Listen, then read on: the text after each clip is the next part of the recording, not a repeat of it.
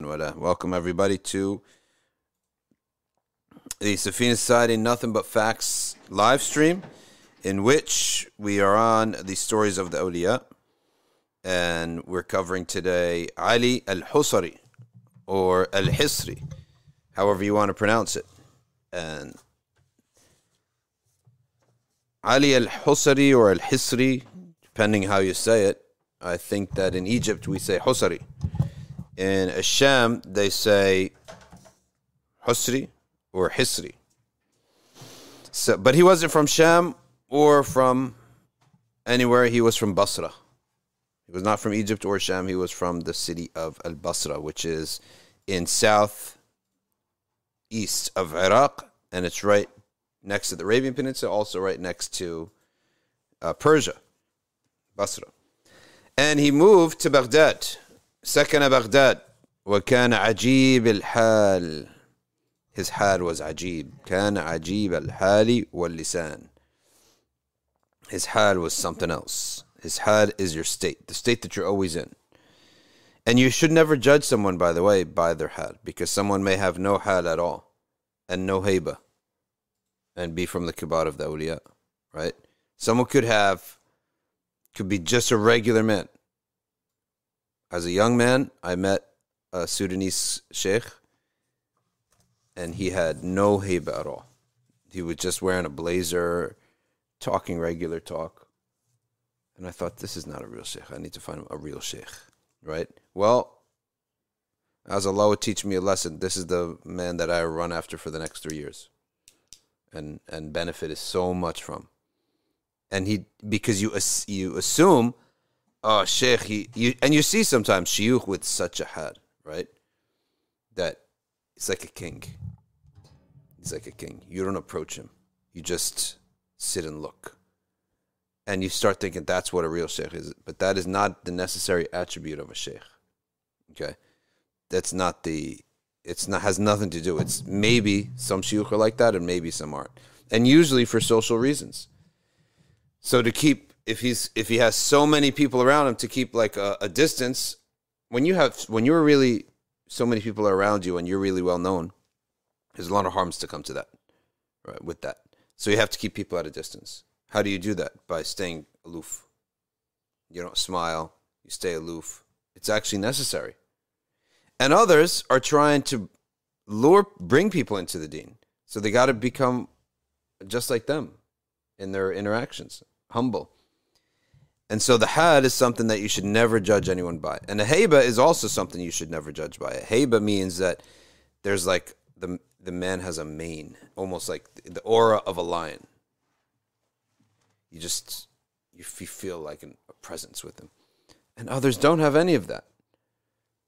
It's a complete, pure, accidental, and only the novice, murid, and the immature person who doesn't know any better is going to actually think this is a thing. They'll think this is really important and he's got to have a haiba, and some people try to imitate that and have their own haiba.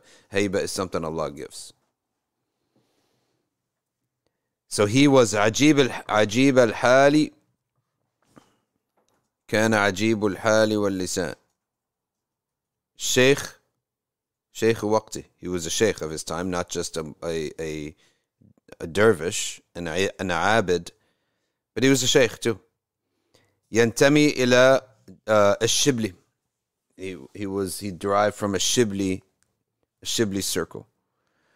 قال, one of his sayings is, الناس يقولون الحسري لا يقول بالنوافل.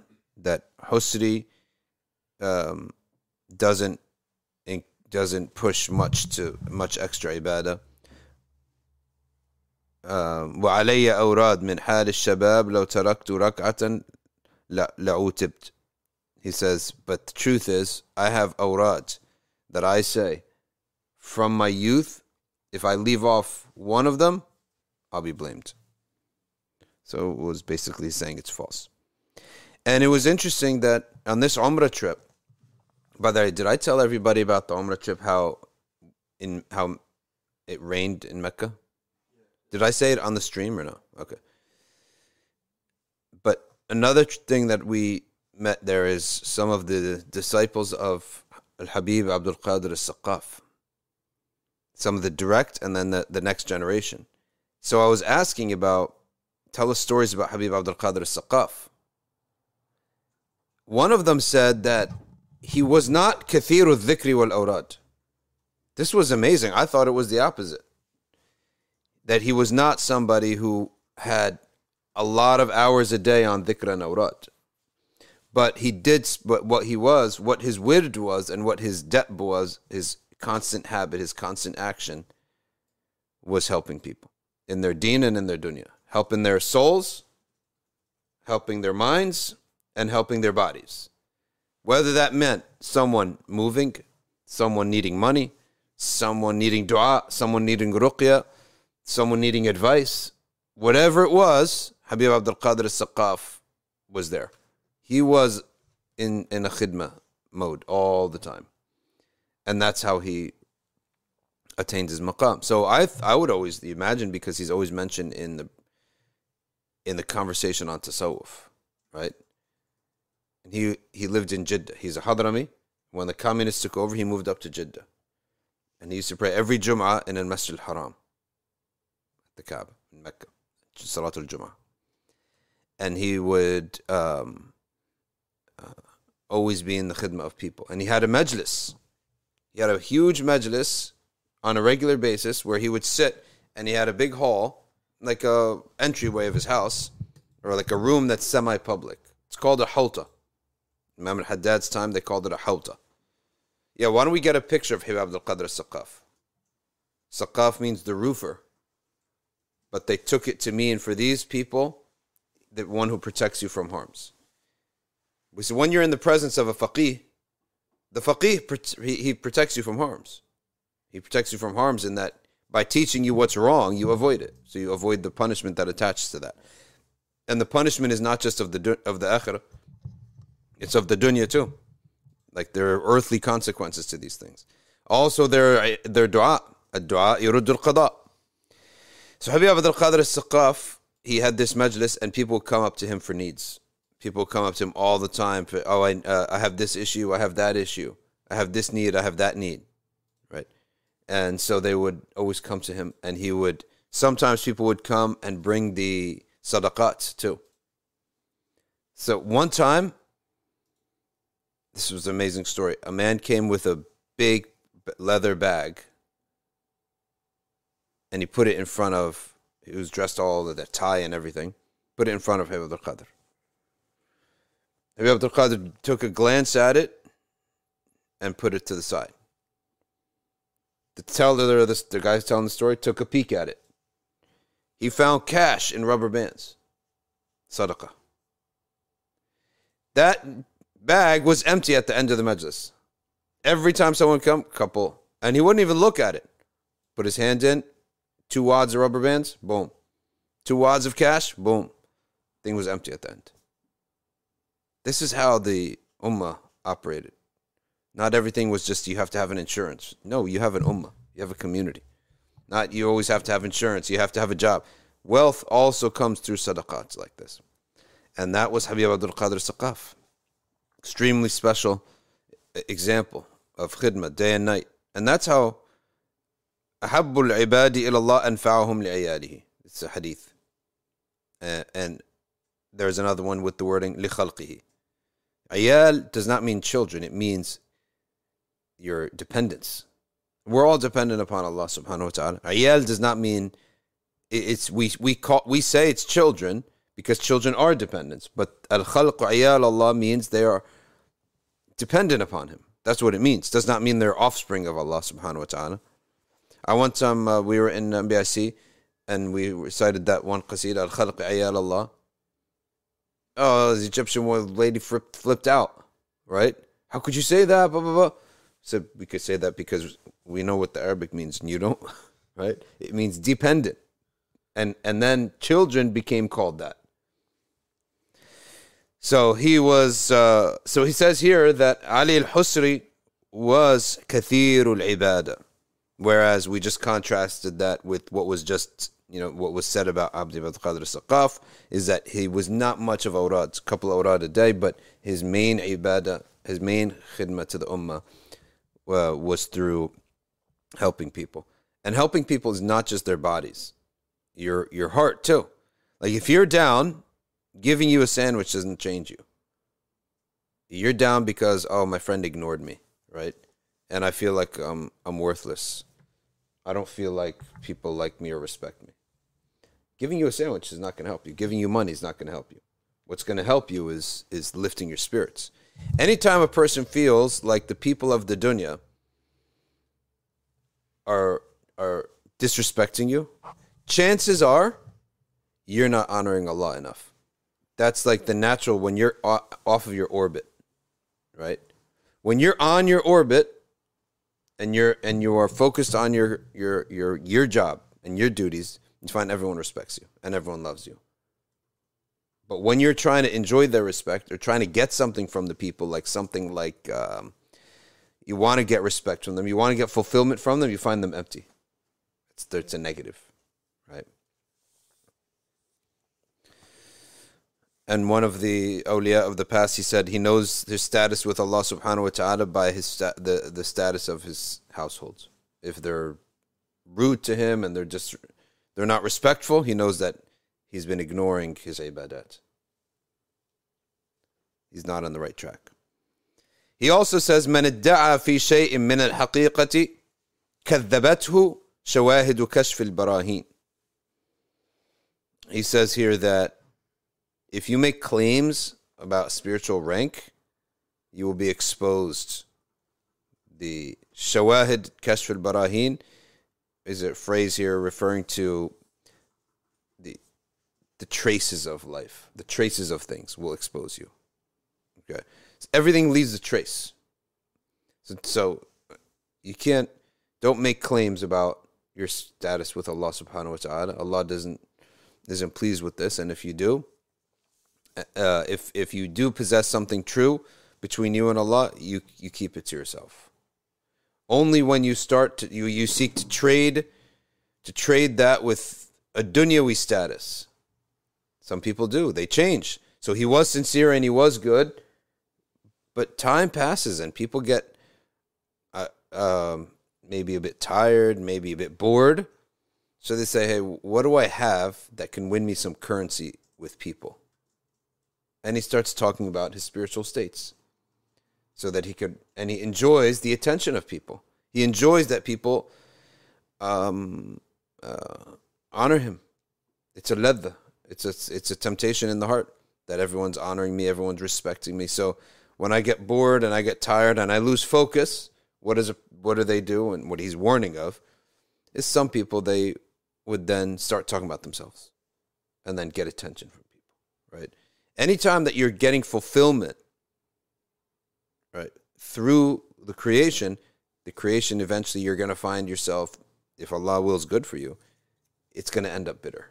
You're not going to be happy. So what do? You shut everything off and turn back to your creator. Wali at-Tijani, what, he's changed tariqas or what? Are you Shadli or Tijani? What's going on here? Now he stopped going to McDonald's, now he's going to Burger King? All right, Sheikh, what is some advice you would give a murid who has trouble with internal motivation but really wants to attain it? I don't think anybody has trouble with motivation. It's just that people are forcing themselves to want something that they don't really want. That's really what it is, right? Your mind tells you, I should be wanting this, but your heart is really wanting something else. You actually have to just go with what is your heart truly seeking, that is halal for you. That's your maqam at that moment of time, right? So you may, for example, that's Habib Muhammad al-Saqaf, who we just met. That's direct murid of Habib Abdul Qadir Saqaf, and we met him, and we went and had a majlis at his house, mashallah. And he gave us some ijazas and some adhkar and salawat. Yeah, Ryan's pulling up some pictures, and he just pulled up a picture of Habib Muhammad Abdurrahman al-Saqaf. Okay, different Habaib there. Because in this studio, you guys don't see it, but I see a big TV screen right in front that's reflecting what Ryan's on. I see when he's doing homework. I see when he's paying traffic tickets. Hey, whatever happened with your traffic situation? But you didn't get suspended. Oh, mashallah. But so no suspension. Mashallah, that's excellent. Yeah. So what were we saying? Internal motivation. Your mind says, "Oh, I should be seeking this lofty thing," right? And you truly, in reality, though, you just like want a job. The truth of your heart is that you want a job, but you say to yourself, "No, it's not, lofty. It's not a lofty goal to want a house. It's not a lofty goal." Yeah, that actually may be true, but when it comes into the world of motivation, you got to go with what's actually in your gut, what is actually in your heart. Provided if it's something halal. And if it's something haram, you can seek it in the halal. Right? Like Sayyid Nursi said, every sinner, he disobeys Allah because of a natural instinct in his heart, in his nafs. All he has to do is ask Allah to give it to him in the halal. Right? That's all he's got to do. So a man who's constantly committing zina, right? And he's constantly looking at the haram. That person, clearly, he has a desire for women. All he has to do is ask Allah for it in the halal. Allah will give it to him in the halal. Start worshiping Allah for Allah to grant you a reward, right? In this world, of what is truly in your heart. The key is what will get your motor going. You got to get your motor going. Don't only say, "Oh, I will only get my motor going for the loftiest reason." You're not one of these big awliya. If you were, you wouldn't be having this discussion about motivation, right? You're not one of the kibar. So don't try to be one. Wherever is a fear or a desire, you just bring that to Allah subhanahu wa ta'ala. And that's something that's found if you look in the poetry of Al-Ghawth Abu Madian. And he talked much about how you have to be in touch with yourself. This is from the meanings of Man arifa nafsahu arifa rabbahu. If you know yourself, you know your Lord. There's so many different meanings of that. All right. One of those meanings is that if you know yourself, you will find a motivation to worship your Lord because you know what you're seeking.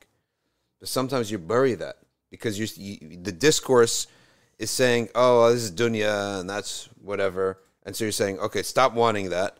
And you should only want this lofty thing," which you truly actually are not so motivated by. Because we're weak. Our spiritual level's low. Okay? Someone tells you, "No, you should focus only upon the vision of Allah subhanahu wa ta'ala. Don't think of anything else of the dunya." That we'd say is a wonderful maqam, but it is for those who have experience, who are strong in the deen. You ask a regular person, what is he going to want? He's going to want relief of his problem of now. He's got issues now. He needs a couple bucks to pay some bills. Another one, he wants to just be respected in his community. Another one, he wants to catch up with his colleagues in knowledge or in something else. Another one, he wants to marry a woman. We were at Habib Ubaidullah's house, and he said, "Ask your Lord in this place of anything that passes by your heart." This is a teaching I'm not making this up. This teaching is also from the great Syrian scholar. Who is it that I always read? No, say another name. Who is it that his nephew came to MCGP? Remember, his nephew lives here, and they visited us here. Oh, Sheikh, subhanallah. He's a Syrian scholar. His name is. Oh, subhanallah. I can't believe it's skipping me right now. His name is skipping me right now, but he passed away. His brother was not so famous, and his brother is here in Florida or Ohio or something as an imam. And his son came and sat with us. In any event. Deep. Sheikh Rajab al-Deeb. Thank you. Sheikh Rajab al-Deeb. Sheikh Rajab al-Deeb, he was the famous one. He had a brother who was a big sheikh too, but he was not the famous. He was like the hidden one. So they had the batin with zahir. The son, okay, so the son of the quiet one, of the silent one, he lives here. And between Florida or Ohio. Can't remember where he lives. Ohio. And then their son, he visited us here. But in any event, Sheikh Rajab al-Deeb, he has a video. He said, when you put your hands up to Allah, you ask what you wish. not what textbook should be the lofty dua. Don't trap yourself in this. This is a type of, you're trying to jump 10 feet and you haven't even jumped 5 feet yet. And if you continue, insist on that, you're going to go negative. You're going to fall in sins. So you just have to be in the state that Allah put you in. Okay? As long as you're praying, you're developing. Does not matter what you're going for. This is why the Prophet ﷺ has accepted ibadah out of fear is acceptable. It's full 100% sincerity. Just out of fear. Then ibadah for desire, 100% sincere. Then ibadah solely for the love of the good and love of Allah is the highest form. But all of them are hundreds. 100 is bronze, is silver, 100 is gold, 100 is platinum. Right? Platinum supposedly being more expensive than gold, but it's not. People don't desire it more than gold. MashaAllah, there is a brother named Hassan Johnson. He's a veteran in this community, and he's my first boss, and he's now on Instagram. I don't know if he's still on the stream because I just saw the question up. You know, he was actually my first boss. And he almost fired me a couple times too, but I think he was just scaring me. He was hired as the educational consultant for Darul Arqam schools down the road. And he was one of the first people I hired. And he's also an NBIC veteran. But he now lives in the Gulf, enjoying the warm weather of the Gulf. MashaAllah. Next, Umar al-Haddad. I think we read it, but let's read it again. Abu Hafs Umar ibn Maslama al-Haddad. No relation to the Haddad of Hadramaut. There's a number of Haddads. There's Haddads out of Lebanon. There's Haddads from Hadramaut. And there's Haddad from Egypt. Good. He was from Kurdabad, way out there in Persia. In the lands of the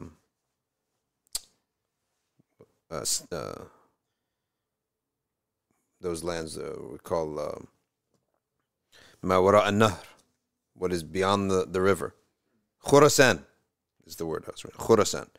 وكان أحد الأئمة والسادة. He was a chief and he was an imam. And he said, المعاصي بريد الكفر. Sins, it's the mailman of kufr. It's the advertisement of kufr. Why? Because you darken your heart. Once you darken your heart, then what happens? Whispers about falsehoods can enter in. The strategy you have to understand of shayateen, of iblis, is shahawat followed by shubuhat. Shahawat are passionate desires. The way that normal people commit sins. That darkens the heart. Those sins, if you don't make tawbah and wash them away quick, they darken the heart. Once the heart is darkened, you can throw in it a poison pill. And that's what we call shubuhat. A poison pill is about an idea. It's a bid'ah. Or it's kufr. Or shirk or something like that. And shubuhat is far worse than shahawat. Most people have shahawat and they commit those sins and they make tawbah and everything's fine. But the moment you get shubuhat, which is a wrong idea about the deen, most people never leave them off. They don't leave them off. Why? It's your own idea. Shahawat, we're born with it. We're all born with these desires, and we say we admit them too. People come up, I can't stop drinking, man. They say it. I can't stop smoking.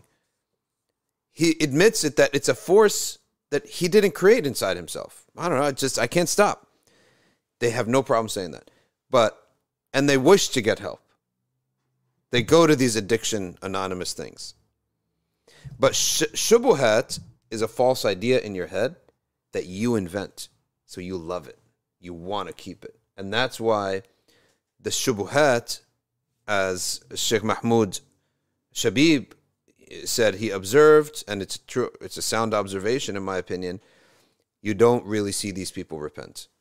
Once someone takes on a wacky idea in the deen, kufri, bid'i, whatever you want to call it, they never leave it off. It's very hard for them to leave it off. You can very easily say, oh, I knew a bunch of guys who were all astray, and they came back. I mean, you could say, oh, this guy used to drink, this guy used to do riba, this guy used to do that, and they all made tawbah, mashallah. They all went to Hajj, they made tawbah. You can say that. You'll see people. But you rarely see people say, oh, he used to be from that sect. He used to be from that sect. He used to be from that sect. It's very rare that when a person gets an idea and invents an idea, concocts an idea in his head, that he ever repents from it. Okay? Because it's his idea, he wants to defend it. The more he defends it, the stronger he gets. Whereas in shubuhat, when people fall for temptations, they don't defend it. They put their head down in embarrassment, right? Most people, when they fall for temptations, nobody says, yeah, I'm in it. I do it all the time. No problem. At that point, it becomes a shubha. It becomes an idea. You've made an idea out of it. It's no longer an action. It's an idea. So people stick with their ideas and they go down with their ideas. But with their wrong actions and their temptations, they readily make tawbah.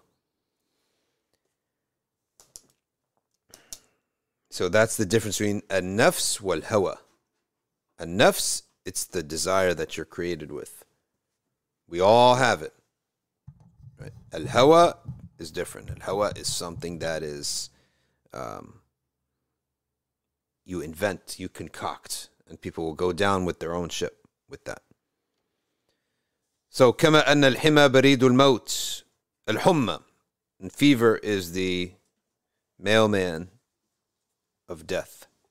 وقال إذا رأيت المريد يحب السماع فاعلم أن فيه بقية من البطالة. If you see a murid and all he loves to do is just sing and all that, but there's no Quran, there's no ilm, there's no fiqh. That's the meaning of that here. Because as-sama' is harmless, is not harmful if it's connected and it's only a relaxation after ibadah and fiqh. But if someone claims, and this is what we call the gufiyya, okay, where all they want to do is put on the trappings of spirituality that has no effort involved. And really that's what modern spirituality has become. Not so much in Islam, but I'm saying outside of Islam. It's everything that feels spiritual, but there's no discipline. No discipline's ever required. So the spirituality of Dajjal, it'll make you feel really good. It'll give you something to believe in. It'll connect you with the whole world and the universe, as they always call it. As they say, constantly, they nonstop, the universe this and the universe that. They'll connect you with all this stuff. But they'll never say no to your ego. That is the hallmark of a Dajjalic type of spirituality. Is it's all feels really good. And it's wonderful talk. Thankfulness, oneness, all that wonderful stuff. But never saying no to the ego. And that's a big difference. That's a sign of a fraud. That's a fraud. Right? Truth of the matter is that it's all about our religion spirituality is based first on saying no to the ego. La ilaha. Say no to those pagan gods. Right? Taqliya. End. Empty all of those sins. Say no to your jihad and nafs. Jahid to shahid. Strive and struggle, and then you'll see the results. But with no mujahada, so that you want to get up and do ibadah and dhikr, but also you never want to lower your gaze and stop with listening to what's haram, etc., you're going to lose out. So it's no good. It's a bid'at and musjah. It's a fraudulent and a rotten product. وقال حسن أدب الظاهر عنوان حسن أدب الباطن. Someone having good adab on the outside is an advertisement that they have good adab on the inside. And that's the biggest thing. The biggest thing is the adab, right? The way that you talk to people, the way that you deal with people, the way that you deal with the Quran, physically, the mushaf, the masajid. It's just a mere indicator of what's truly on the inside. الفتوة أداء الإنصاف وترك مطالبة الإنصاف. Futuwa. What is futuwa? What does it mean to be a man? To be a futuwa is like being a man. He says it's always being fair to others, but never requesting them to be fair to you. That's futuwa. وقال من لم يزن أفعاله وأحواله في كل وقت بالكتاب والسنة ولم يتهم خواطره فلا تعده في ديوان الرجال. If a person at every moment is not judging his thoughts and his actions with the book and the sunnah, don't count him as a man. Think about this. We're all, human being is if without any guidance, we'd just be like worse than animals. We'd be worse than animals. Because animals, they stop at a certain limit. They eat what they need to eat. Then they let nature take its course. We have a nafs. We have desire. We want to indulge. You'll never see, if you put out 5 pieces of meat for a lion, he's going to eat his piece and he's going to leave the other 4. You can't do that with a human. A human, if you put out a wonderful, gorgeous steak with fries, then another one, and then some lamb chops, our minds will say, I can't let this go to waste. I got to have this. You'll eat to your own detriment. So we're far worse. So we never become what we are unless without revelation. We get revelation. There has to be something from outside of us that comes and tells us how to live and how to do things. So that's why it has to be weighed by the book and the sunnah. And people who always talk about everything should be natural, but you don't want everything to be natural. The human being is not in line if he just follows his nature. We're not in line. We're going to go way off of our line. Animals, they cohabit in a season. It's like when they're in heat, they cohabit. Okay, and they don't cohabit the way we do. He just finds you ever see a squirrel or a dog or a cat or a lion? He just finds the female. There's no discussion. And he basically impregnates her. Finished. And then he never talks to her again. And they just go their separate ways. But he doesn't go around to all the females doing this for fun. He's just doing it because he was at that moment, he had to unload. Human beings, we don't have a sense of that limit. We constantly go for indulgence. We'll destroy ourselves. So every time someone goes with the approach of we should always be natural, let everything be natural, that's actually not a good argument for human beings. On top of that, we're not suited for this world. We're a completely unnatural creation. In this world, your skin needs to be covered at all times. From the heat, it needs to be covered. From the cold, it needs to be covered. Our bodies also, because of our indulgence, our bodies are never fit. Like, in order to be perfectly fit, like to have the perfect amount of fat and the perfect amount of muscle, just to reach what a lion is by itself, right? A lion's just like that by himself. A dog is just like that by itself. Okay? Because it doesn't have the same instincts we have. In order for us to just get to that neutral, that good, we got to do so much work of not eating this, doing that exercise. We're not suited for this world. For us to go with the attribute of the argument of let's just always be natural doesn't suit for us, for the human being. We're not meant for this. We can't bite into half the foods without softening it with cooking. We can't even eat most foods without cooking. And this was my argument against evolution the other day. If everything is getting stronger, supposedly, right? Everything's getting stronger until you get the human being. But why is it that the human being, the only feature that we have are these non-physical things that are stronger than everyone else? Our minds, our imagination. Like, what makes a human being stronger than anything else? Mind, imagination, like ambition. Like we want to do amazing things. That's what makes us better than lions, tigers, and bears. Physically speaking, we're weaker than everything else. A deer can survive at night and sleep outside. A dog can survive outside with no clothes and no amenities. We would be dead by the second week. We would have the flu by the first night. So how is it that all these unseen things of the human beings adapted, simultaneously going downwards when it comes to everything physical? Everything physical about us is weaker.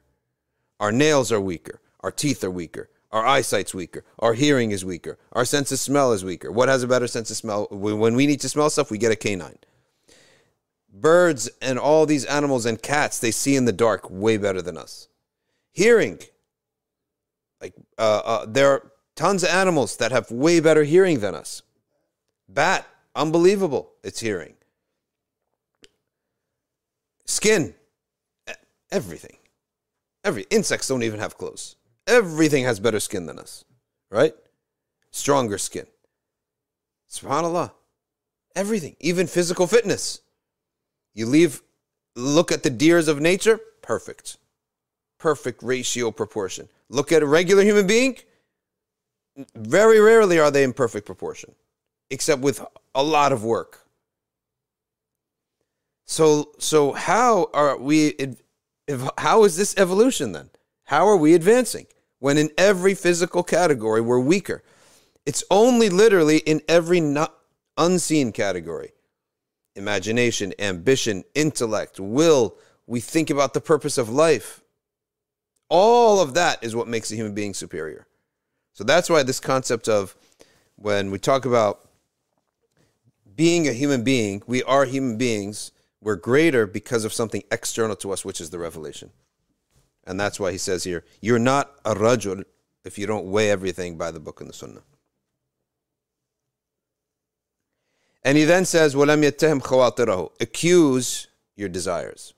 Accuse yourself. This is the exact polar opposite of Freudian psychology, where Freud says all the ailments, psychological ailments, are caused by a frustration on the inside that you haven't let out. Let it all out. Let it all out. We say no. Do you physically let everything out? Do you want a world where passing gas out loud is acceptable? Urinating wherever you are, just in your pants or in the street. So certain things are better kept hidden, and certain things are kept suppressed. Can you imagine a society where everyone it's just politically acceptable, socially acceptable for everyone to just pass gas? Or would you rather be in a society where we all suppress it, right? Certain things should be suppressed. If we understand that physically, then metaphysically or morally, certain things should be suppressed. So we accuse ourselves. And every time that when we're in the process of tarbiyah, if a child says to their parent, oh, you don't trust me? We say, no, you have a nafs. Did you evolve? Did you develop? You have no nafs? I don't trust myself. I trust your good side, but I don't trust your nafs. Right? And as long as you have a nafs, and as long as I have a nafs, we have to take precautions and measures to make sure that we don't fall into temptations. And I, as your parent, have to make sure you don't fall into temptations. Okay? It's one of your jobs. Your job is to make sure that there's no hole in the yard so they don't fall into into a hole and break their ankle. Likewise, it's your job to make sure that they don't fall into temptations and shahawat and shubuhat. Next, Sumnun ibn Hamza. Next comment is from Sumnun ibn Hamza, or the next biography. وهو أبو الحسن وأبو القاسم سمنون ابن حمزة توفي عام 290 هجريا. 903 of the Common Era, 290 of the Hijrah, he died. صاحب سري السقطي, he befriended Sari al-Saqati. وأبا أحمد القلانسي, and Abu Ahmad al-Qalanisi, Muhammad ibn Ali al-Qassab. Qassab is somebody who takes out qasab. He works in the qasab. Qasab is sugarcane. It's one of the delicacies of Egypt. If you go to Egypt, hey Raj, did you go to Egypt yet? No, Oz did. Oz is gonna go. You went in the winter, right? Yeah. Or did he go in the summer? It was like November. So maybe it's a summer thing. But qasab, it's sugarcane, and these guys got rooms full. It's cheap, and then there's a big machine. The guy just puts it in the machine, and it squeezes out the juice of the sugarcane, and there's nothing like it. And they put it in a bag for you, which is weird. We Westerners don't usually put drinks in plastic bags, but they puts a drink in a plastic bag, wraps it up, and it's light green. within a few hours it turns black, but that's harmless. But that's what qasab is, sugarcane. So Oz is going to Egypt again. Anyone who wants to join him, you can go with him. And you guys can, when you go, it's going to be a bit warm, huh? Yeah, he's gonna drown himself in Maliki Fiqh, but he needs to also drink some qasab. There's some good foods in Egypt. Qasab. Here they have falafel, which is made out of chickpeas, but there they make it out of. In Egypt, they don't make their falafel out of chickpeas. It's not yellow; it's green. They make it out of a different bean, and it's really something special. That's one thing I really like, the street food of Egypt. He says, وَكَانَ سُمْنُونَ ظَرِيفُ الْخُلُقِ. He was very nice. Could you take that over by your side? Because break my fast. كَانَ ظَرِيفُ الْخُلُقِ. He was very lighthearted. أَكْثَرُ كَلَامِهِ فِي الْمَحَبَّةِ. Most of his speech was about love of Allah subhanahu wa ta'ala. كَمَا كَانَ كَبِيرُ الشَّأْنِ. And his affair, his business, his affair, his da'wah was big, was grand. قال أبو أحمد المغازلي كان في بغداد رجل فرق على الفقراء 40,000 درهم. In Baghdad, word spread that a man had given out 40,000 silver coins to the poor. فقال لي سمنون. Sumnun said to me,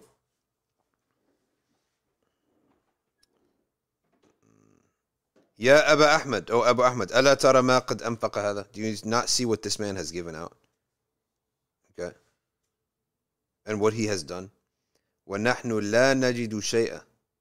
And we cannot find anything. We don't have any money to give out. فَامْضِ بِنَا إِلَى مَوْضِعٍ نُصَلِّي فِيهِ بِكُلِّ دِرْهَمٍ أَنْفَقَهُ رَكَعَةً. So we have to compete with him. Let us go somewhere and we could pray 1 rak'ah for every dirham that this man has given out. So we could try to match his hasanat. فَمَضَيْنَا إِلَى الْمَدَائِنِ فَصَلَّيْنَا 40,000 صَلَاةً. We went to an area and we gave out and we prayed 40,000 rak'ahs. SubhanAllah. Go to Nimra's question. Nimra says, we did everything to make sure children follow the deen, don't give up their temptations, made them have hafiz of Quran. As soon as my son turned 14, what did he do? He slowly started giving up his salah. So here's the thing. On the one hand, you have to make sure they don't fall into sins. That's your job. Yet on the other hand, you have to give them enough space for the desire to be created within them. And if you look at any righteous person, chances are, I would say 99.99%, it's fully their choice. Right? It's fully their choice. Okay? So they had the prerequisite to that is they had room to make their own decisions. And I think that's extremely important. That there be room for this person to breathe. Room for this person to discover who they are. What they truly want. What would they do? If you want to know who you are, what do you do when you're in a situation where you have choices? So that's one of the things that's extremely important. And it's that as a parent, you're going to have that and you also have the protection. So if you see them making the wrong choices, that's where you use your authority to slowly advise, not remind and advise. Then if he's truly harming themselves and on the start to harm themselves, that's where you stop them. But that doesn't necessarily, but you have to really gauge it, because it doesn't necessarily mean that you're now going to open up all the doors of sins and put them in this competition with themselves. That's irresponsible, right? You're going to be asked about that. So every one of us has to judge what is the right amount of space to give this person, because we want them to choose the right track on their own, right? Not to be chosen for them. But about a person who now listens to music all day, no matter what, there is a certain point where I would get involved. I'm not going to let you harm yourself. I would get involved. Yet at the same time, I would know that this is happening probably because of the companionship that you have. Who are your friends? Suhbah is so important. The Friday night youth nights is so important. We have Friday night, the youth, they get together. Because if you listen to all this music, it's not like good music. Like it's just like to fit in. Like people listen to it. Yeah. And you make yourself like it, but it's whack. It's probably I believe personally there are levels to the harm of music, right?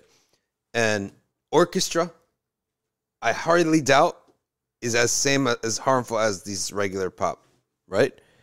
Like orchestral music, the old fashioned Beethoven and stuff. I would highly doubt that that's the same harm, right? Even though the ruling is one, in the sense, and there is some discussion, but the ruling is there in the madhabs.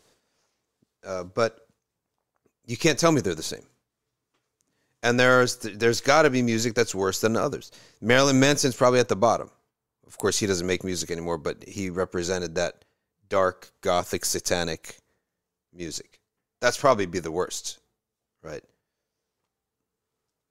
Islamic nasheeds with music, probably the least, right? Because they got their fatwa and they make full, just with everything, all the instruments. But a nasheed, it's probably the least. Kids are addicted to the beats, I think. Yeah. The more than so than the lyrics. Like if you pay attention to the lyrics, they're like so bad. Yeah.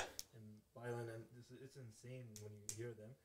And then like the kids are like, yeah, I like it. It's not like the lyrics because it's totally trash. If you look at rap from back in the day, yeah, they had bars, and now like it's just complete utter nonsense, mumbling. Bro, some of them shouldn't even get paid. The guy is mumbling. He's not even trying. I was with a guy one time, and we were listening to this because it was I don't know where we heard it, but I'm like, the guy's not even putting in effort. He's just mumbling, right? It's crazy now. What's crazy now is someone will make a song that's 45 seconds long. The song will only be 45 seconds long. Really? Yeah. They make a ton of money off of it. Wow. People can't sit for 2 minutes on the same song. Are you serious? Wow. Yeah. Like using like certain musicians now, they use like those beats and then they put like their whole version onto it, right? On what? Onto like music. What do they put? They use the harm instruments. Yeah. But they'll take like the songs from like say Drake is a popular artist, right? They'll take it and then they'll put like an Islamic version of it. Oh yeah. That's really the beat that they're listening to. It's the beat that people like. My advice, Reef is given advice. Okay, find him a mentor. When children realize their parents aren't Superman, there is a bit of hatred towards them. Huh? Maybe resentment. Resentment, maybe. Why does it keep going up like that, going down? Oh, Ryan, is your mic on, by the way? Oh, okay. So, yeah, it's all about suhbah. It's all about good suhbah. Next one, Sa'id al-Hiri. وهو أبو عثمان سعيد بن إسماعيل الحيري. كان من الري. He was from an area called Rai, which is in Persia. ويقيم في نيشابور. And he went to Nishapur, which is all Khurasan area. صاحب شاه الكرماني ويحيى بن معاذ الرازي. ثم ورد نيسابور مع شاه الكرماني على أبي حفص الحداد. Then they went to Abu Hafs al-Haddad. Who is Umar al-Haddad we just read about. وأقام عنده, and he stayed with him. وتخرج به وزوج أبو حفص ابنته, and he married the daughter of the Sheikh. وعاش بعد أبي حفص نيفا وثلاثين سنة, and he lived about 30 years or more with the Sheikh, after the Sheikh passed away. قال لا يكمل إيمان رجل, the iman of a person is not complete حتى تستوي في قلبه أربعة أشياء, until 4 things are even in his heart. المنع والإعطاء والعز والذل. To be given and to be deprived. To be honored and to be humbled. Right? But the one humbling that we should seek refuge from is the humiliation. The humbling of humiliation is punishment, always. And the humiliation here meaning the exposure of sins. because there are many people who have been attacked, lied upon, and in that way they were in a very bad position in the society, but they were not guilty. Nothing of their morals, nothing of their deeds were exposed that was bad, such that the righteous would look down on them. What the khidlan that we should always be mindful of is that the righteous look down on us. We never want the righteous to look down on us. Sheikh, is there, if someone's sins have been given out in public, right? A'udhu billah. Right? A'udhu billah. But they turn back to Allah. Could it be like a mean of good for them? It could be, of course. The door of Tawbah is always open as long as you're alive. And then Allah changes the hearts of people. Is there any extra forgiveness that's been publicly exposed? Yeah, the extra forgiveness will be when he teaches people who have the same sin how to avoid it. Like, I'm sure there are a lot of drug dealers, they repent, change their ways, and then they teach people how to avoid that. So they will now use that, their sins become hasanat. I think there was a story about in Australia, there was a guy who was just totally in everything haram, and he made a ton of money off of it. Then he was told, I think, that either he had an accident or he's told he has cancer or something like that. And he just completely did a U-turn. And he became a great example. And he used all of what he did that was wrong as a way to show them. He said, listen, I got every brand. I have everything that you would think that you would want, and it's not going to get you anywhere. So he would turn people away from the dunya. So he used his sins in the past. That's the sign of the tawbah that's just acceptable, is that when your sins become a mean for you to do something good. I think what he was asking about is, for example, someone who, for example, got caught for a crime or something. Yeah. And then all of it, because, they did, they went through and investigated and all his, previous sins. That's the non-sayyid case that happened. That's adab. We have to ask Allah refuge from that. That's humiliation because of arrogance. Because afterwards the person became a really good Muslim. Okay, afterwards he repented. Khalas. Once he repents, then we don't bring it up.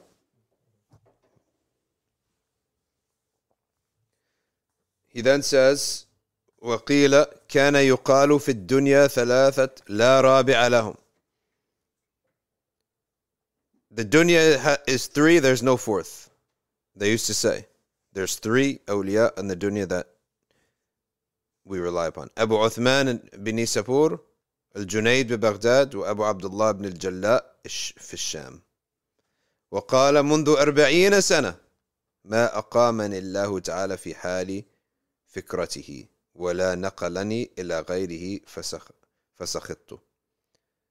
For 40 years, Allah subhanahu wa ta'ala has not فكرهته, has not placed me in a situation that I hated. And I hated it. I always loved whatever situation. فكرهته. Okay. I never was in a situation except that I loved it. Okay.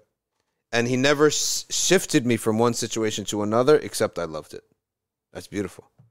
Like, what could be a situation? You might have, for example, a situation where you're a teacher. Then Allah changes it. Another teacher comes. You're not needed anymore. You become whatever else. You should be happy. At anything, as long as you are in the obedience of Allah Ta'ala, He's moving you, it's good for you. It's tarbiyah. And the reward of Allah Ta'ala for His ibad is always, it's there, and He's telling us it's there, but He's not giving it to us right now because He's giving us tarbiyah. He's the murabbi of the human being. لا تعلم نفس ما أخفي لها من قرة أعين. You don't know what has been hidden for you of reward that you will love, but it's hidden for you.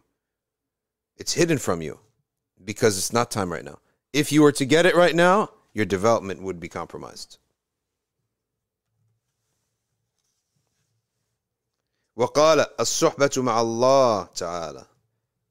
What does it mean to have suhbah with Allah? We know that we have suhbah with ourselves. حسن الأدب. دوام الهيبة. Have adab in everything that you do with Allah subhanahu wa ta'ala. Have hayba, which means you should be in awe. Muraqaba. Guard your heart. Follow the Prophet. Keep the Prophet on your mind. Suhbat al-Rasul sallallahu alayhi wasallam. Meaning to have the Prophet on your mind, which means his sunnah. Okay. Luzum zahir al-ilm. And never to imagine that you have graduated beyond the externalities of knowledge. This is from the ways that anyone can go astray in spirituality. Such that, I've reached a level, the outward law does not apply to me anymore. You're on the way to kufr at that point. Suhba ma'al awliya, ihtiram, khidma. Ihtiram, khidma. Respect and service. Suhba ma'al ahl, husn al-khuluq. The suhba with your family, good character. Don't get angry. Don't get impatient. Don't be greedy. Suhba ma'al ikhwan, always be happy. Suhba with your friends, dawam al-bishr. What's the difference between friends and family? Family is chosen for you, pretty much. You choose your wife, but then your children aren't your choice. They come out how they come out, in every way, shape, and form. Your parents are not your choice. Your cousins and your brothers and sisters are not your choice. You literally make one choice in your whole family life, which is your spouse. And then he or she may change over time, and you cannot change that, right? So you have to have sabr with that. You may like it, you may not like it. But everyone else in your family is not a choice. But friends, it's always a choice. So if I'm here by choice, I'm only here because I want to be with you guys, right? And vice versa. So, dawam al-bishr. So you have to always be happy, right? Always be smiling. And it doesn't necessarily mean that a person has to always have infinite strength. No. But what it means is that you always have at any time a chance to look at a situation positively or negatively. You can have a good attitude or a bad attitude. You could be grumpy or you could be not grumpy, right? You could be happy. And that's what we mean by that. Mental strength is that at any given moment, I can handle this situation. It's not anyone's fault that I'm tired, in a bad mood. It's not anyone's fault. So you don't take it out on people. That's what it means. Husn al-khuluq with the ahl. And with the friends, it's always to meet them, to ask about them, to make them happy. That's what friends are for. That's what hanging out with your friends is. That's what you do. You don't go hang out with my friends to hear them complain, to whine, to be in a bad mood. That's not the point. That's why people love their friends more than their family, even though the family is more important, of course. He then says, وَالصُّحْبَةُ مَعَ الْإِخْوَانِ بِدُوَامِ الْبِشْرِ مَا لَمْ يَكُنْ إِثْمًا, as long as it's not sinful. وَالصُّحْبَةُ مَعَ الْجَاهِلِينَ, what is the suhbah? How do you keep the company of ignorant people? Make dua for them and have mercy upon them and do not engage them. Imam Malik said, I never talk to a jahil. Never engage a jahil. وَقَالَ مَنْ قَوْلًا وَفِعْلًا نَطَقَ. Whoever establishes the sunnah upon himself will always speak and act with wisdom. And whoever establishes and allows his whims, all right, his whims and his desires to be established, he will always speak and act upon innovation. وَإِن تُطِيعُوهُ تَهْتَدُوا وَمَا عَلَى الرَّسُولِ إِلَّا الْبَلَاغُ الْمُبِينُ. Yassine, you got to open up the Instagram? All right, let's take a few questions from our jama'ah here and our attendees. Women awliya. They're in the past, women tended not to be very much in the public sphere. It was considered not to be the elite women were considered they were always hidden, and only the servants and stuff went outside because outside was dirty, right? And a rich woman and an elite woman always stayed home. Their lives and their stories tend to not have been transmitted in the same way as the men. Yeah. Oh, I thought you want stories of the women awliya. Of course, women can reach the highest level, even qutbiyya. Yep. Yeah, a woman can even be a qutb. I heard Sheikh Harun say that one of his shayukh said that it's actually more likely for a woman to be a wali. Subhanallah. I forget what the reason was that he said. Maybe it's because they don't have the temptations that men have, nor the obligations to earn money. Yeah, because most men, they do wrong in pursuit of work. They get distracted from Allah in the pursuit of work. They fall into different sins in the obligation of work. Okay. Let's go to Caitlin Joham, and then we have Mr. Silk Pillow here. Firstly, Caitlin Joham says, recommendation for the best way to spend Ramadan in Turkey. First of all, you are very, very lucky to spend Ramadan in Turkey. It's one of the things I would love to do. I would have to say you have to stay in the masjid as much as you can. Right? They make great accommodations for women to pray Taraweeh there, and I would spend to me the heart and the capital of Turkey is Ayyub Sultan. I would never leave Ayyub Sultan. I would stay there the whole time. Or you can go sometime to Masjid al-Fatih, and by the way, if you reach out to us, I'll connect you with some sisters in Turkey that they may know gatherings. They may know the meeting places, because you want to always make friends too. Right? When you go on these places, you want to meet the shuyukh, and you want to be with a jama'ah. We're not there to just be with stone buildings, right? So you want to meet. So if you reach out to, if you send an email to info@safina.org, I'll send you connections. I have connections in Turkey, guys whose wives are very well connected. Okay. What was Mr. Silk Pillow? You know, these guys, they want their hair to be. They don't want an ounce of sweat mingling with their hair, so they want a fatwa to have a silk pillow, which I refuse to give them.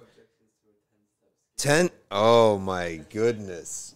This brother wants a 10-step skin care routine. Unreal. Yeah, the 10-step. Oh, and he gave the answer? No. Oh, you said tahajjud. Tahajjud and any oil. The Prophet ﷺ used to put oils on, so it's a sunnah, right? You want to be handsome? Then pray tahajjud and say, Allahumma hassan khalqi wa khuluqi. That's the dua of the Prophet ﷺ. Okay? Oh Allah, make beautiful my character and my image. Right? So, 10-step. What, are you going to have products and a mirror now? Wow. How am I going to know what sink is yours or your wife? You're the same now. Unreal. Atiq Rahman is saying, this dude's got to be a troll.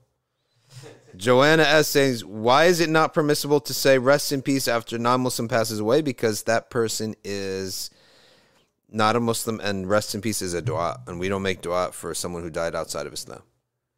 Maysoon says, what are Islamic thoughts on artificial intelligence and the chat GPT release? We'll look at that in a second.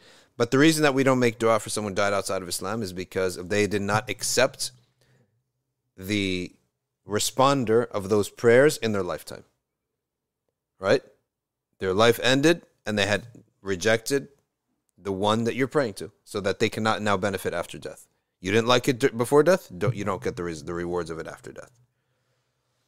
I have no comment yet on ChatGPT. Is it an app or what? Or a software? How does it work exactly?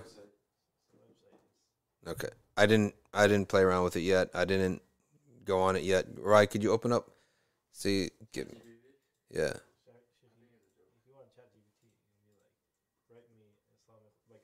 Write me a khutbah. Like you can solve coding problems. Yeah, because it's going to go into the basically. Yeah, but this could be dangerous. I don't know. I promise myself I've never. Man has a lot of thoughts on it. I'm going against my promise right now. What's that? I promise myself I've never used it. You never used it? Well, I think that kids are probably writing all their school essays on that, right? The teacher will never know, because that's not a Google site. It's different every time you do it. It's different every time. So the teacher would take a sentence, put that sentence in Google in the past, and see what website the kid got it off of. Now, you can't tell. They're gonna have to make AIs to battle AIs now. How? Because now when students are submitting these AI like fill documents. Now, how are you gonna trace it? They have to build AI to track Yeah, AI. you can't trace it. You cannot trace literally a kid make a school essay on this. Yeah, so this is also a good point that Muslim grandpa brings up. This good point too. Yeah. That it's programmed by people. So you say it's liberal leaning. Oh, okay. It's yeah, programmed to go to those sites to get information. I believe so. Yeah. Okay. Yeah, we asked a few questions to it. Yeah. Just to see what it was like on LGBTQ, and it was like, well, we should be all inclusive. Oh, okay. So it's definitely there. Yeah. So I mean, it's just basically about what they had the AI go to. That's all it is, right? Hussein Kiani, my cousin is in last stage of cancer. May Allah subhanahu wa ta'ala give him ease and shifa. Perhaps there could be a shifa, and if there isn't, then ease in his final days. I heard scholars say that we should be cautious and not trust people because times are bad. How do we reconcile this with husn al-dhann and giving 70 excuses? That's a very good question, and the answer is very simple. Anytime that you can be harmed by a person, or you are investing something of yourself or your property in a person, then husn al-dhann is not about their character. Su' al-dhann is about the harms that could come to you, such that if I have a business, I will not hire an accountant. I'm not going to just give my logins to everybody and say, here, do my bookkeeping, because I could be harmed. So you are rejected until proven trustworthy in matters that have in it my own interest. So if my interest is at stake, I don't release it until you've proven yourself to be trustworthy. That's the meaning of, that is the correct placement of su' al-dhann. The Prophet ﷺ said, "Ihtarisu bi su' al-dhann." Guard yourself by su' al-dhann. However, if I just see a guy crossing the street, I have no business between me and him. That's where I can have husn al-dhann, right? And I see a thought comes into my head. You see a guy outside the masjid parking lot smoking, and the thought crosses your mind. What is he doing smoking in the masjid parking lot? Then that's where you can do that and say to yourself, well, subhanAllah, maybe he's overcoming drugs and the cigarettes are far better for him, or like less evil for him, right? Or maybe he just didn't know. He's just learning. So that's where you have husn al-dhann, when you have no interests with the person. And just for the record, 70 excuses is not from the hadith of the Prophet ﷺ. That's from saying of Hassan al-Basri, just for the record. So, Safa, I hope that answers your questions. When you have an interest in a matter, you put up barriers and walls and you make them prove themselves to you. Anyone who comes, can I marry your daughter? Okay, husn al-dhann, mashallah. Yes, I did see him with tattoos and with other women, but husn al-dhann, marry my daughter too. Right? Who would do that? So, that's not how husn al-dhann works and su' al-dhann. Ishaq Ahmed, is the claim that the Prophet ﷺ wanted to abolish slavery but couldn't a blasphemy because he didn't establish justice? That would be impossible. Yes, it's a blasphemy. He loves riq, he loves freedom, but he abolishes what he is commanded to abolish. Okay.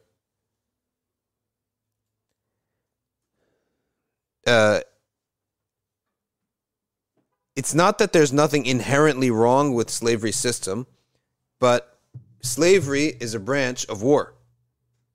And war is never to be eliminated from the human experience. So just to give you a very brief synopsis on what is the Islamic understanding of slavery. Slavery is a branch of war. It's a necessary consequence of war. So when you fight, you're fighting me, I'm fighting you. We both realize that we are going to try to kill each other.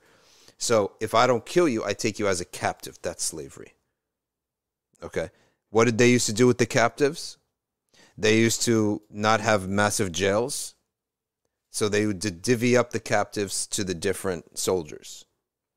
And then the Sharia came with rules on how to treat these slaves. There are rules to soften this, to soften this bad thing. Like war is a bad thing, but the Sharia came and it says, okay, there's going to be wars. And we can't deny that there's going to be wars. So how do you kill The Quran says, strike at the necks and the limbs. In other words, kill in the fastest way possible. And no mutilation is allowed. That's what the Sharia says about war. Now you come to slavery. Slavery is taking a war captive. That's the origin of slavery. Then, once I have a war captive, I could have killed him, right? We all agree on that. Now, I'm not killing him. I'm doing something less than that. I'm making him work for me. All right, you're allowed to make him work for you, yes. How much? Within a reason. Like what you would do, what you would be able to do. You have to clothe him. What clothes? Do I just give him slave clothes? No, regular clothes that you wear. He has to dress with what you dress. Why? So it's a humiliation to have a uniform for slaves. So the Sharia says no uniforms for slaves. You dress them as you dress. He's got to eat. He eats as you eat. Are you allowed to hit him? Yes, you are allowed to strike your slave, but a strike that does not leave a mark nor cut the skin. If you do that, you could be sued for that. Sharia came with laws around this. And on top of that, now emancipation is rewarded. Highly rewarded and sometimes obligatory to emancipate. Release your slaves as much as possible. So by necessity, there will be times where we have to trap people. We take them as captives. And who are those people? It's the people who were in war or who they produced too, whatever they produced. So if I give you a sheep, that's your sheep. If that sheep produces a baby, that's also your sheep, right? So likewise, but it rewards emancipation. So what's the fault of the baby of a slave? Well, it's not the fault of the baby of a slave. It's the fault of the dad. Why did you try to fight us? Right? Then your kids are going to become slaves too. But Sharia encourages emancipation. All right. And what did in the world of Islam was slavery was it abused? Of course it was abused. Right? There's no doubt about it. It was abused. Like in any other society. But the Ottoman Empire, I think very early on, like 200 years before America, abolished slavery. They ended it. They had a system where they said there will be no more slaves taken. There will be another category, prisoners of war or something, that would not call them slaves.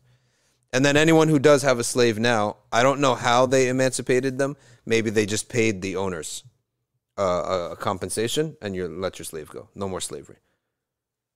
So we did it 200 years before the United States. When the human appetite for this became, we don't feel like this is right, or that we don't. It's not a thing anymore. So, yes. Yes. So, in terms of the children of slaves, what they used to do in America was they used to sell the child to another person. You can't do that. You can't do that. Moab says, is it shirk to wear amulets with verses of Quran in it? No, it's not shirk. It's rewardable. It's halal. It's in the Risala of Ibn Abi Zayd al-Qayrawani. In fiqh. So firstly, it's not aqidah, it's a fiqh matter. So the question should be, is it halal or haram? And the answer is it's halal. Ibn Abi Zayd talks about it. Ibn Umar, there's the narration with the ta'weed, or they call it hijab sometimes. It goes back to Ibn Umar when children couldn't recite, so he would write Surah Al-Falaq and put it on them. But when you get these things, you have to make sure it's actually saying Surah Al-Falaq or any Quran. If you go open it up and it has odd things in it, then that could be some funny business that relates to the jinn, and so stay away from that.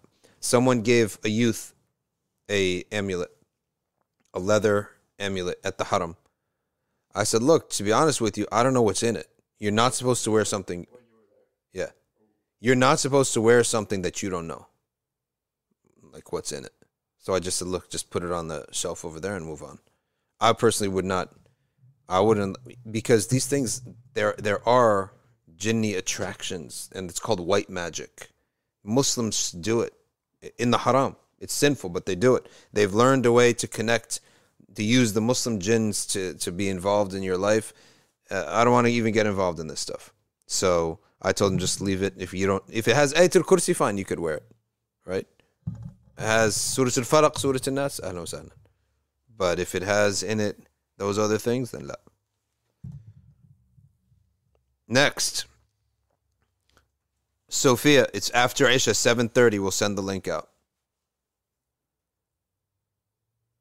Isha, 7:30. Ryan Hilliard. There's a website currently being developed by educators to detect AI-generated essays. I need to send this to some of the teachers that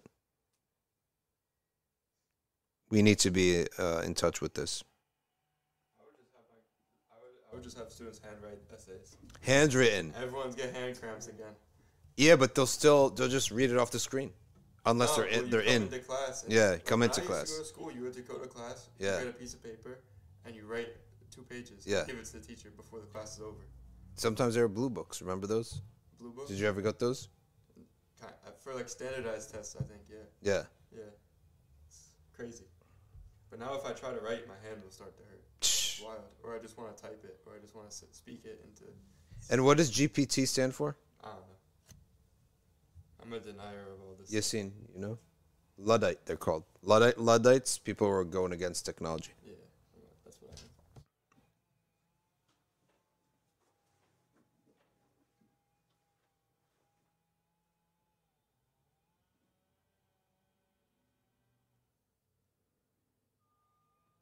Next question.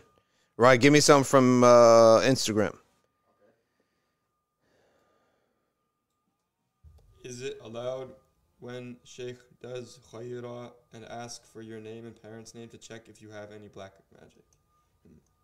If he's a reputable sheikh, that's acceptable. If he's a reputable sheikh, then yes, I have seen that that's normal. There's nothing wrong with that. Anyway, most of that's public information anyway, so you're not like giving anything bad away. But I have seen that, and there's nothing wrong with that.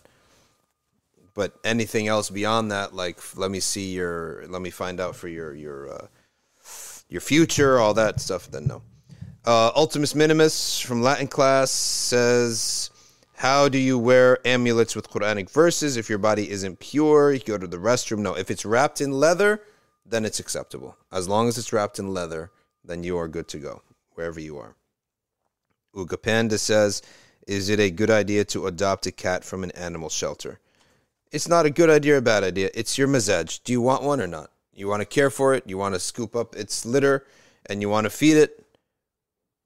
There's no good and bad in that, and there's no deen and sunnah and anything in that. But it is. We'll go back to this question. I remember a long time back, this person asked, there's a raccoon stuck in the furnace at the masjid. My goodness. Mubarak question. Subhanallah. When you hear verses that mention prostration, is it obligatory? First of all, it's a sunnah. Secondly, the rules of salah apply. Meaning, you have to have been listening intentionally. You have to have wudu. You have to face the qibla. It has to be a time that you can pray. It has to be a human that recited it too. And the reciter has to be someone that could have been an imam. So if a little boy was reciting it, we don't pray behind someone who's not baligh yet, right? So you wouldn't have to recite it. If it was a sister reciting, you wouldn't have to make the sajda. If it was a computer, you would not have to make the sajda. Secondly, the number differs based upon madhabs. And the most drastic of this is that Malik held that everything after Surah Al-Hujurat, Al-Mufassal, was abrogated as a sajda, so that people could recite those surahs in Quran all the time without having to worry if the people will be confused, such as Surah Al-Alaq. How many times have you heard Surah Al-Alaq being recited in Salah, in a mosque? It's almost never recited because the Imam doesn't know if people will understand sajda or not. But we don't. It's not a sajda for us. I was really impressed by this when I went to Morocco once. Yeah. He was reciting from the middle of the Quran. Yeah. And there was a sajda. And I didn't know it was a sajda. Yeah. And yet, Everyone went. 400 people knew. Yeah. They all knew. It was Mashallah. amazing. Hifz of Quran in Morocco is strong still. How are women taken captive? Because this is about slavery. Because if they were with the enemy army, they're taken captive.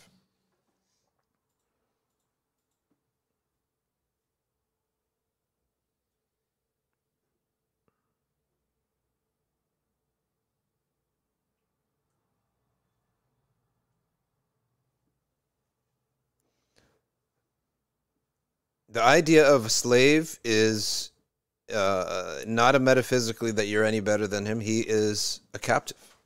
This group of people were fighting against you. They're captives, right? So that's the origin of the idea. So that was what Muslim grandpa is saying. The core belief is that no human is better than anyone else. Which is true. You don't know this kafir, he could die as... Right now, if he's a kafir and you're a Muslim, you're better than him. But you, in the future, may die astray, and he may die upon guidance. Or you may stay good, and he may become better. So you don't know. Yeah. Which is what? Whether if someone, if you call someone Saidi or not, actually say that it depends on his end. His end. Not who you say, it depends on what he is now. His present, yeah.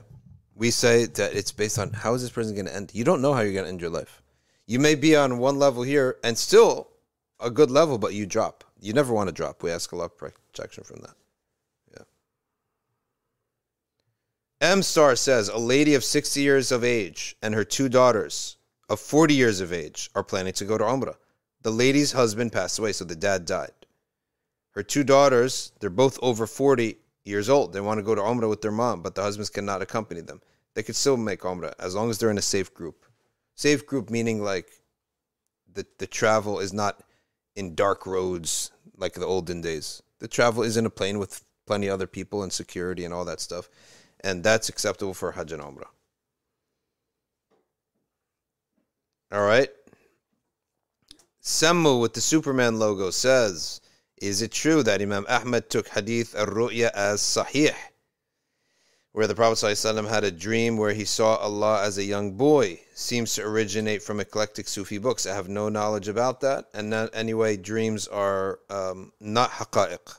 They're just amthal, images. They do not have any truth to the image that you see, right? So a person sees... one time a man saw his foot on the face of the Prophet ﷺ, and he woke up extremely alarmed. He ran to the local sheikh, and the local sheikh, he saw he's a righteous man. How could he see his foot on the face of the Prophet ﷺ? He said, he noticed he's wearing a khuf. He said, take the khuf off. When he took the khuf off, he noticed there's a small piece of paper that had on it the name of the Prophet ﷺ. Just like a piece of paper from a book that was torn and ended up on the bottom of his foot. And it said, Muhammad Rasulullah. So he said, that's your dream. The Prophet, the image came to warn you to remove that because you're stepping on the name of the Prophet all day yesterday. That was it. It has nothing to do that his foot is actually on the face of the Prophet or anything like that. So it's images. My aunt died, says Anisa Khan, suddenly last week due to an aneurysm. May Allah Ta'ala enter her Jannat al-Firdaus without any hisab. Hey, could you pull up the Instagram so I can read? And give me your phone, please. Support this live stream by going to patreon.com/Safina Society. Patreon.com/Safina Society. Thank you. Mass Q says, why am I having a hard time buying and selling? Even small things. I ask successful businessmen to guide me. They shun me away. Even Muslim businessmen. Okay. It depends on how you're approaching them. Don't go and ask them to help you. Just go hang out with them. Just go hang out with them. Keep the company of people involved in business. Esmahan Mashra says, if accompanying the wife so she had a mahram was a greater than the act of jihad, let's see if there was a is accompanying your wife to Umrah greater than the act of jihad? La. Act of jihad would be greater than accompanying your wife to Umrah.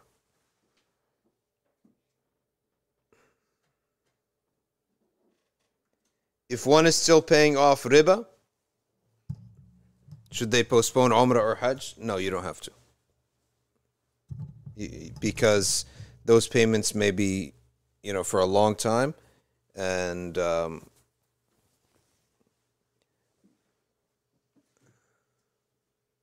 khalas, once you made Tawbah and you stop taking the interest debt, whether you pay that now or over 50 years or 30 years, it's the same. But you should try to, if you could pay it off right away, then make Hajj is better. But I've never seen that in the preconditions of making Hajj, shurut al-sihha is that you have no debts. Or no riba, even ribawi debts. Asma says, no, you misunderstood. You said it's allowed for a group of women to go on Hajj or Umrah. Yes, even without their mahram. They can go on Hajj and Umrah. As long as they're with a group, a safe group. Is it haram to post pictures of Umrah trips? No, it shouldn't be. Nothing haram about that. There's nothing haram about that.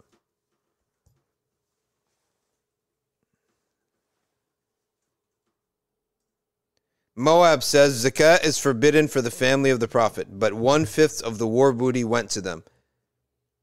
1/5 of the war booty goes to the Imam.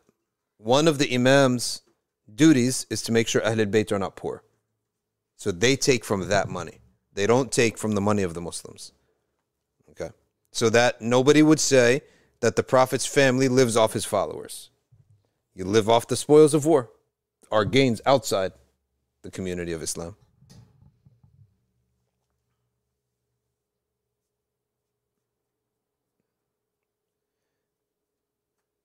Ago Valley says, Assalamu alaikum, I have been working a corporate job as an electrical engineer and it feels mundane and meaningless. What should I do? Because it's a halal job, you don't have to leave it right away. I personally would start thinking about where you want to work that is not mundane, that is something that you enjoy. I would do that. That's what I would do. So that you could be happy in your life, you know. But I wouldn't quit until I found something, because that's something halal. Ishaq, who is supposed to take care of women who get divorced? It should be that their fathers, their sons, their uncles, or they remarry. The Prophet ﷺ said, dying on Friday saves you from the trials of the grave. Is it sound? Yes, I did hear about this, that it saves a person. It gives you more rahmah, because it's a time of rahmah. Anytime you die in a time or place of rahmah, then it relieves any tension of the grave, let alone punishments of the grave. All right. BT says, is it an elder's responsibility to make sure young Muslims doing haram, to take them under your wing and guide them if the parents are on ghafla? In general, but not in specific. So if you know that youth in general are astray in a certain area, then it's a fard kifaya to go out there and try to do some work with the youth. But it is not upon you to now take him as a son. Right? Can I send my mother to Umrah alone? If she has a group with her, that's safe. Yeah. The golden chain, Nafi'. Malik from Nafi' from Ibn Umar. Yes, that's what it is. The golden chain. Al-Abbas. Oh, they're talking to each other about the golden chain. But it is Malik from Nafi' from Ibn Umar from the Prophet sallallahu alaihi wasallam.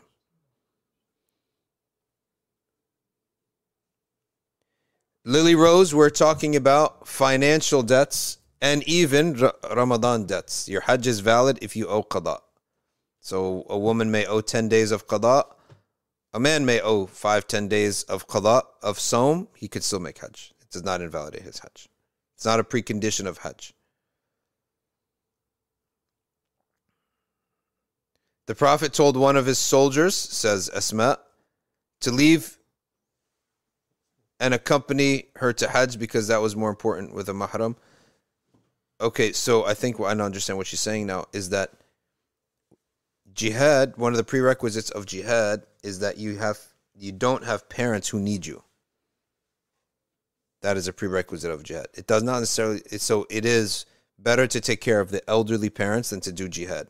So it's about taking care of her, not necessarily accompanying her. And that was his mother, not his wife. So it's a prerequisite that if you have a mother, a parent, not a wife, a parent who needs your help, then you cannot go to jihad and leave them.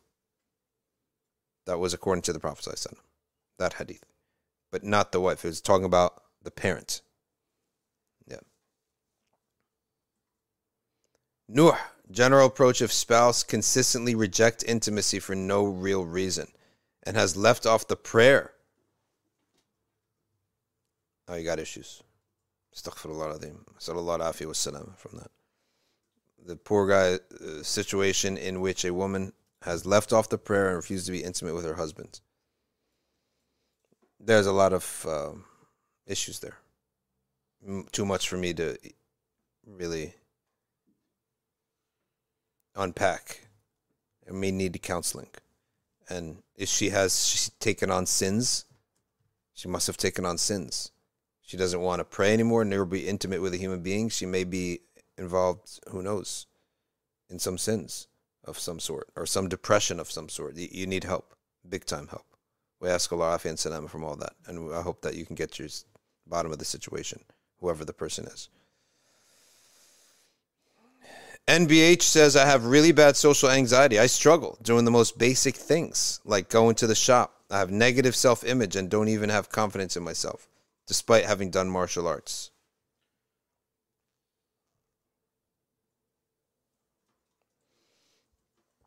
What do you think about that, Yassine?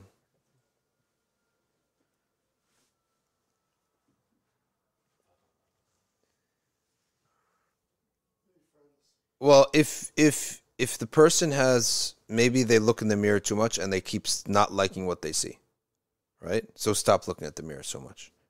You only need to look at the mirror 2, maximum 3 times a day, right? So maybe that's one of the reasons. And maybe you always contrast yourself with the people that you see online that are perfect. So stop looking at them, right? Look at those who have less than you, who have a terrible life. Think much about death and afterlife. And keep company of good people who won't judge you based on how you look. That's one of the reasons that most of us are attracted to be friends with Muslims. Number one, they're not going to backbite you, or they shouldn't. Chances are they're not going to backbite you. A righteous person will not backbite. Secondly,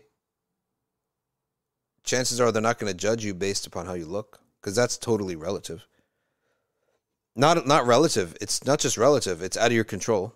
So no one wants that. Maybe these are some remedies to you. And do you do salah on the Messenger, peace be upon him? Because that's supposed to release all anxieties from your heart. Do a lot of salah on the Messenger, peace be upon him, because that's supposed to relieve you from all the anxieties possible.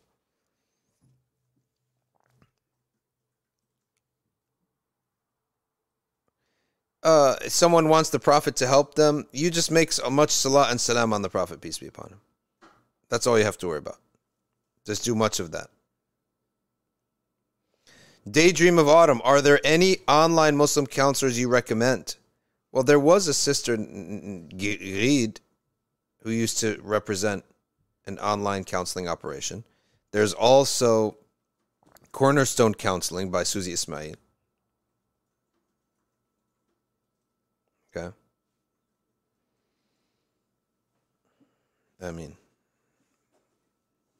What is the best ibadah to do for the fulfillment of dua during Umrah? As-salah ala Nabi sallallahu alayhi wa sallam. And of course, tawaf. And if you're going to Umrah, the greatest time that you can make tawaf is Thursday night, Laylatul Jum'ah. And then make an intense dua there. Following up yesterday's discussion, says Sophia, is a female convert's father, brother still her mahram? Yes, he is a mahram, except in marriage. Why? Because in marriage, he has to have knowledge and belief in the rulings of Islam. So he cannot be your wali in marriage. But if a convert is traveling somewhere with her dad who's a Christian, she's in the clear. She's not in committing sins. Right? How do I love the Prophet more? Read a little bit of his seerah every day and do salawat upon him every day. Al-Abbas has some aqeedah questions here.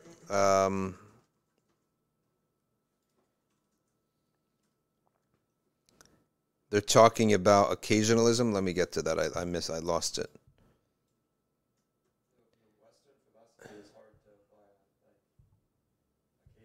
Yeah, some of the It's just hard to parallel Yeah, you got to get their terminology. Muslim Grandpa, what are the courses that people take to be Islamic scholars? Well, this is a good chance to tell you about arcview.org, which is where we put our courses. And ArcView Basic starts with the fundamental courses that a Muslim needs to be cemented and grounded and have a foundation, to be literate in Islamic knowledge. And then ArcView Plus takes you to another level of courses where you begin your scholarship and your learning. But the number one course that you should take is the Aqidah course, the Doctrine and Beliefs course. There are a couple Aqidah classes there. There's one that's basic and one that's plus. So you take the basic one first and the plus second. Arcview.org. And Rai, he just put the banner up too. Al-Abbas says, is occasionalism an essential belief for other creeds than the Ash'aris? What do the Hanbalis say? I never say Atharis, I always say Hanbalis, because that goes back to a human being who we could trace. Huh? Occasionalism is the doctrine ascribing the connection between mental and bodily events to the continuing intervention of God. Everyone says that. Hanabila, Asha'ira, Maturidiyya say that Allah is the Qayyum at every moment. He is sustaining and He is directly creating, His creation is manifesting directly at every moment. No thing is responsible for another thing. Legally is different, but theologically, when we're talking about creation, so this phone is being kept together, or it's being sustained in a sense. Every moment Allah is sustaining it. That's what we believe. Okay.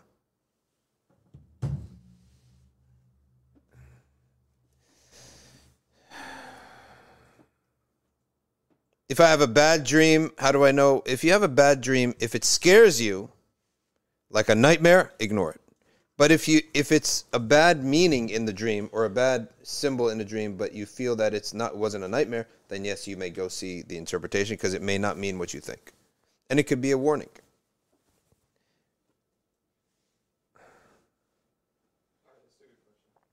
Let's hear it. How to answer non-Muslim youth in elementary school who ask Muslim kids why they're Muslim. Like, how can a kid, what can you tell a kid to answer that question? That's a very big question. A non-Muslim kid asks a Muslim kid in school, why are you a Muslim? So, there's going to be a lot of reasons for that. That's one of the things that we put in the book, Key to Paradise. That first chapter is why people enter Islam or stay in Islam. And there's a lot of reasons. Right? And for a kid, it might be a tough question because they tend to have not thought about it yet. That doesn't invalidate that they're on the right track just because they haven't thought about it. And as many atheists say, well, what a coincidence, you happen to be on the same religion of your parents. Well, whatever the truth is, right? That person on the truth will have kids. And that kid will be born on the truth. It's not an invalidating factor at all that I was born upon it. It's not an argument at all. So most kids probably haven't studied why they're Muslim. So I can't tell them. They have to ask themselves that question. They really have to do some introspection at an early age. I found at the next gen kids. Yep. Compared to the middle school level kids, next gen kids deal with kalam way better. Like if I'm like next gen being first to sixth grade, first like fourth, first like, to I'm with fifth, yeah. First and second graders, yeah, and I'll be like, why does Allah have to exist? Yeah, because Allah created everything. Yeah, and they're just like they'll take that all the way. Yeah, I'm like, all right, but what if an engineer created a car? They're like, well, Allah created the engineer. Yeah, He created his ability to make the car, right? And the idea. They'll say they know all that stuff. Yeah, the kalam is nice for them. I'm a big proponent that essential truths are very simple, right? Essential truths that we live with every day. They have to be very simple. That's why some brothers said, oh, don't minimize evolution. It's very complicated, complex. No, don't be confused. The essence of evolution is an analogy. is that it is an analogy. You witnessed one alteration of a trait. You then analogized that if this was to be repeated a billion times, you'd have a whole different species. That's an analogy, right? You just made a big leap. You haven't actually seen that, so you can't say it's a fact. So it's an analogy. Darwin himself said, my whole theory is based upon an analogy. And if anything would negate it, it would be the fossil record. Because we would see the fossils slowly altering, right? But the truth of the matter, of course, after his death, it was came to fore that fossil records exploded. There's like an explosion of new fossils without any gradation. So the essence of the theory of evolution is very simple, just as the essence of Islam, the belief in God and belief in the Prophet is very simple. Now, once you pass that and you start looking at, you can pile on evidences that are the science of the evidence is only for specialists to understand. But the construction of the argument, the base of the argument is a very simple argument, is that we have witnessed a slight alteration in traits of animals. If that was to be repeated a billion times, you would have speciation, right? That blank spot right there is an analogy and a leap. So the essence of evolution is very simple. The essence of the Trinity is very simple. The essence of Islam is very simple. And ultimately, it is possible for anyone to discuss these things, right? Even without knowledge of the scientific terminology and other things that they're adding on to make their theory more believable to themselves. At the end, in the end of the discussion, it is ultimately you are theorizing about facts. Okay, and as long as you're theorizing, you're in the realm of speculation. No matter how strong evidence you have, you are still in the realm of speculation.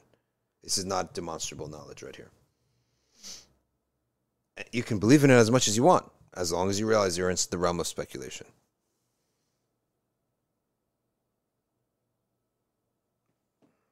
My parents are hostile towards theological discussions. Stay away from them. Don't anger your parents. They're religious, but I only care about church because they can see their community. How do I make them understand and introduce them to Islam? The best thing for 44 Lewis is Muslim people. More exposure to Muslim people without theological discussions. Just meet Muslim people. That is the best way, right? So let them see the fruit of Islam themselves. The fruit of Islam is the Muslim people. Regular, individual Muslim people. Let them see that.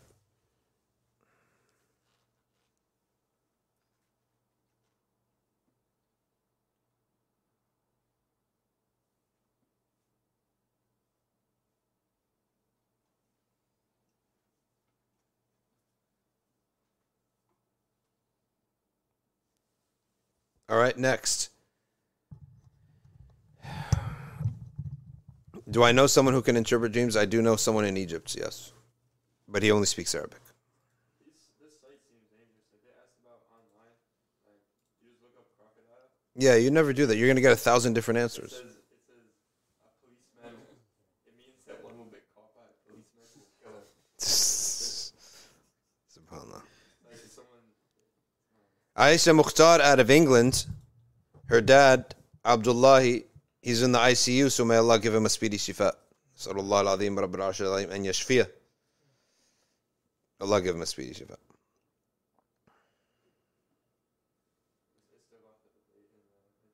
Yeah, I see that. I wouldn't go to online Islamic as strangers as asking. Don't rely upon those. They're just like encyclopedias of possible meanings, but it depends on the whole dream itself. We don't have a lot of dream interpreters in America, although Sheikh from Darul Qasim, he is. What's his name? Sheikh Amin Khalwadia. Yes. I've never met him. I want to meet him someday. He's a big alim. Big, respectable alim. I want to meet him. There are some in my area, but they don't really talk about it. Yeah.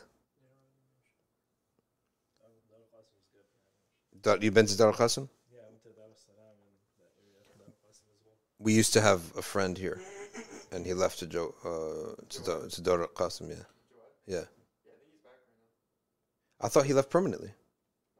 He's just this guy bounces around everywhere. Oh, he's just I'm gonna tell him to come tonight. tell him. I thought he left permanently. Nah, he just flies around. Oh, okay. That's why I said in the thing that he left in the chat. I said that he left. He's here right now. Oh, okay. So he's just basically a nomad, essentially. He's totally. Okay.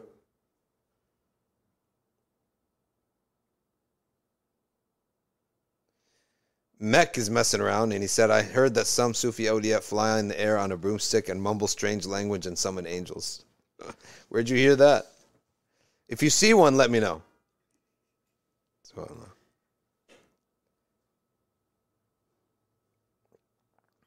Can I bring that dream interpretation onto this platform? I don't know. It would require interpretation and stuff.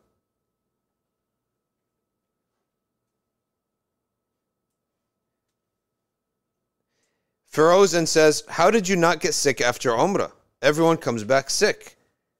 Did you do something special? Now, remember, I got sick before I left, right?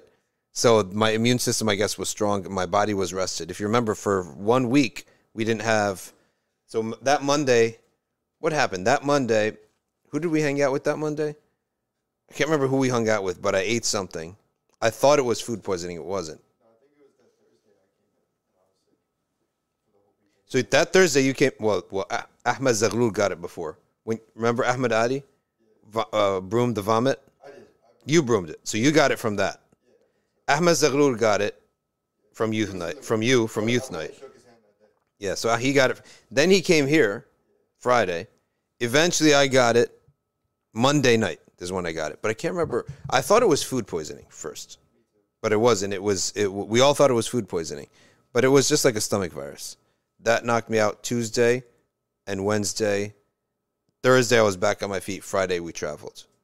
And strict 2 days. And exactly. Yeah. But those 2 days, you can't move. Yeah. Like you lit for 48 hours, you cannot move and you cannot eat anything. So I literally was just drinking some water, having some like dry foods when you have a stomach virus, right? And remember what I said earlier? I was like, man, I love getting the flu. I love getting sick in the winter. Just get rest. I was like, yeah. I was like, all right. And I literally got sick like a day or two later. SubhanAllah. SubhanAllah. You know about Damar Hamlin? Damar Hamlin, yeah. What's his status update? I don't know. I didn't look. But Yeah. Like I was hanging with my friend yesterday, and he said that there's people on Twitter saying that it was because of COVID shots. That's Oh my goodness. The conspiracy theorists, it's ohem. It's wahem. COVID shots. You know the hilarious thing is that there's a merging now between right-wing QAnon guys and Whole Foods women. Yeah. I saw this in the New York Times. The trends are merging. You know the Whole Foods women who, I don't eat this, I don't eat that, I'm gluten-free, I'm sugar-free, I'm this. That is now merging with QAnon. Like Whole Foods white liberal women and QAnon red pill guys, they're merging. Because they both have this conspiratorial mentality against authority, against anything that's an establishment. And also, it's like emotional. They follow these ideas that have very feeble evidences. That's what we call in the Sharia a wahm. A dhan is a theory that... a wahm is a theory based upon... a dhan is a theory based upon evidence. And that dhan could be rajih, it could be hayyin, but it does based upon evidence. A wahm is based on feeble to no evidence, right? And you would latch onto it as a belief. And a yaqeen, or you could say, qat'i ilm is not based upon speculation. Yaqeen is based upon qat'iyat. That's why we don't have debates on qat'iyat. Like there's no madhab on how many gods there are in Islam. There's no madhab on how many prophets. That's qat'i. There's no madhabs on that. There's only madhab on dhanni things. The Prophet used to move his finger in salah. Okay, how? Up, down, side, all the time, one time. The dhanni. You can have madhabs on that. Speculative. These QAnon stuff and all these things it's awham. And the society is now filled with Oham. The right and the left. It's Oham. Things that just have no evidence.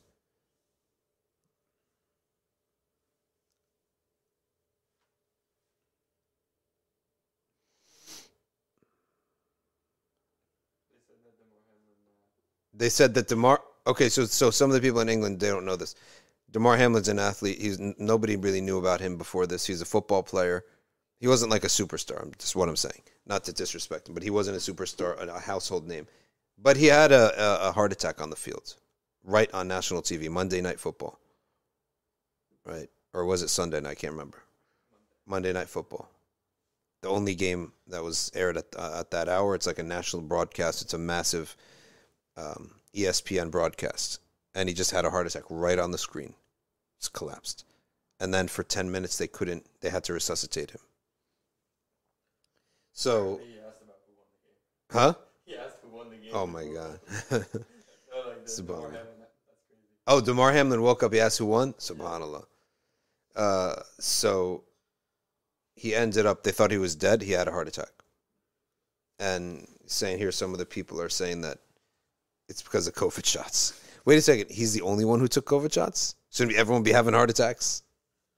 Man, these conspiracy theories are something else. It says here 4 minutes ago. Yeah. He's on a ventilator. He can't speak. Yeah. But he was writing in the first end. When he woke up, he wrote, "Did we win?" SubhanAllah.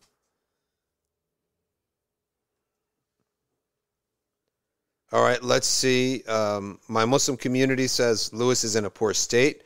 I'm young. I'm not influential. I'm new to the faith. What can I do? Learn your faith and be a good example. That's it. Learn your faith, practice it. You don't have to talk.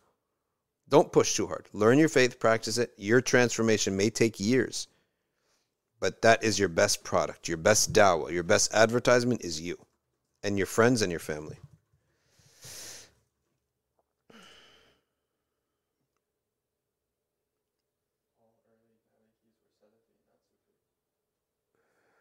What's going on here? He came here for destruction. Oh.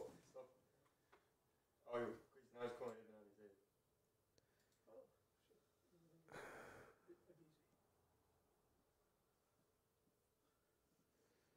You wrote a book, didn't you? On fiqh. Many books. Could you tell us again, says Sophia, the story of the barren woman who asked Musa alayhi salam to make dua for her? Yes, I can tell that story, and we'll close with that. This is a story that does not have a sanad, but the scholars say that the meaning is sound. And that story goes as follows. A woman was barren and wanted a baby, and she asked Musa, make dua for me. So he walked away and he asked Allah, this woman wants a baby. Grant her a child. Allah subhanahu wa ta'ala says, Katabtuha aqima. I wrote and I decreed that she's barren.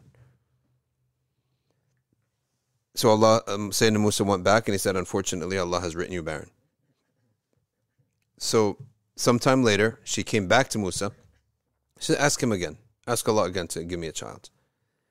And Sayyidina Musa went and he said, oh Allah, this woman, again, she wants a baby. And this time he said, Ya Musa, Katabtuha aqima. Musa, I said that I decreed that she's barren. So he went back and he said, Allah said, you are barren. Now look at the sanad of this information. From Musa to Allah directly. No doubts. But the human instinct and human desire is so powerful. It just doesn't stop. When it latches onto something, it just doesn't stop. And we learn from this story that Allah Ta'ala loves this attribute. He created it in us. Sometime later, Sayyidina Musa walked by at that tribe of people of Bani Israel, and he saw that woman and she's carrying a baby. And he said, whose baby is this? She said, this is my baby. Now Sayyidina Musa is confused. He said, you are the same woman who asked me 2 times and I said, Allah said you are aqim? You're barren? He said, yes, that's me. Allah gave me a baby. Now Musa walked away very quickly because he was curious now. And he said, oh Allah, did you not say she's aqim? She's barren? He said, yes, I decreed that she was barren, but she persistently recited, Ya Rahman, Ya Rahim, Ya Rahman, Ya Rahim, Ya Rahman, Ya Rahim, and her dua overrode my edict. And so I gave her a baby. So the theological question comes, then what kind of decree was it if it's altered? And the answer to that is that there are two books of decrees. Anything that we know is from the second book of decree. The first book of decree is with Allah, nobody has it. And that is what will happen on the earth. The second book of decree is in the lowest heavens, and that's what the angels could look upon, okay, and may come to people in dreams or what have you. This is what Allah has decreed for you. Dua can override that. Why? To show people Allah's mercy. Right? And to make people feel that they're not stuck to the point that they would leave off action. So, no, even here you have when a person is told that Allah has decreed this, nonetheless they call upon Allah subhanahu wa ta'ala and Allah answers them. And this is where you really should never underestimate dua. The only time dua is not answered is when you yourself really don't believe it. So at any turn, and that goes back to Al-Ghawth Abu Madian, what he was saying, when you are calling upon Allah, you call upon Allah from what is in the depth of your desire. As long as it's halal and it doesn't have harm to another person. And that harm meaning direct harm to another person, not indirect harm. Because every dua that you make may have indirect harm to another person, right? I may make dua to buy a house. I get that house that by necessity. Other bidders don't get the house, right? I don't have to worry about that. The direct dua has no harm and is in the halal. So that's it. So, سبحانك اللهم وبحمدك نشهد أن لا إله إلا أنت نستغفرك ونتوب إليك. My brothers and sisters, I remind you that today is Laylatul Jum'ah coming upon us in a few short hours. Coming upon us is Laylat al-Jum'ah. So this night, you should take your needs to Allah subhanahu wa ta'ala. Take your desires to Allah subhanahu wa ta'ala. And believe firmly that Allah ta'ala is al-Mujib. He's going to answer those prayers. And worship Allah much in this hour. So much alleviation of stress and anxiety comes when you worship Allah greatly in this Laylatul Jum'ah. We are going to have the night of Salah on the Prophet ﷺ in the masjid. Bi-idhnillahi ta'ala. جزاكم الله خيرا everyone. سبحانك اللهم وبحمدك نشهد أن لا إله إلا أنت نستغفرك ونتوب إليك. والعصر إن الإنسان لفي خسر إلا الذين آمنوا وعملوا الصالحات وتواصوا بالحق وتواصوا بالصبر والسلام عليكم ورحمة الله.